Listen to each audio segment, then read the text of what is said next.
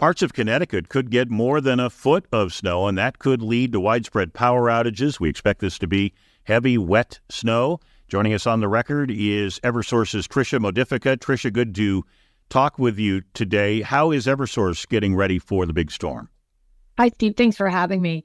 We've been monitoring the storm since last week using several weather services, and we continue to closely watch its path. And we're making a plan accordingly, and we'll adjust it as necessary.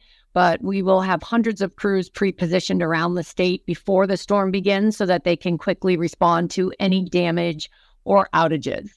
As we said, this is expected to be wetter, heavier snow. That's the kind that can bring down trees onto power lines, right? Absolutely. It's the heavy, wet snow that is problematic for us.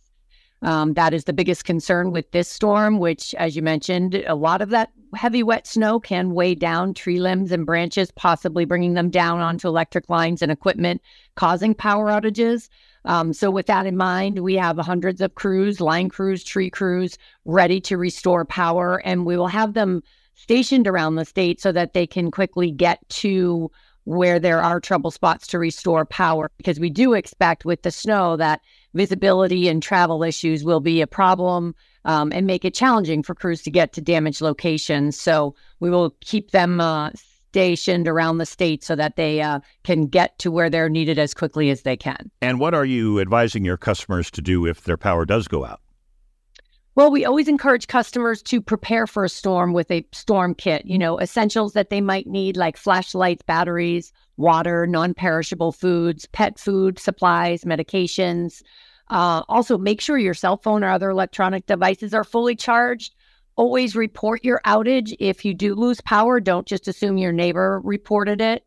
And we always remind customers after the storm passed, when they're outside checking things out, to stay away from any downed lines they may see, because it's not easy to identify if it's a cable line, a phone line, or an electric line.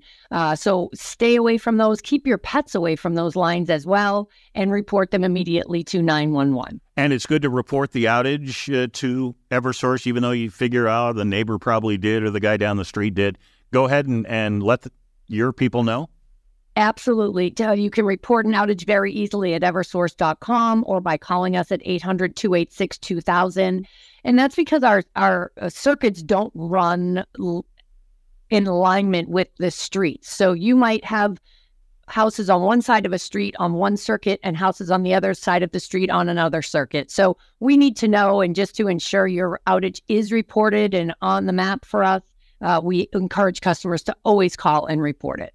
Tricia Modifica at Eversource. Thanks for coming on. We appreciate it. Thanks for having me.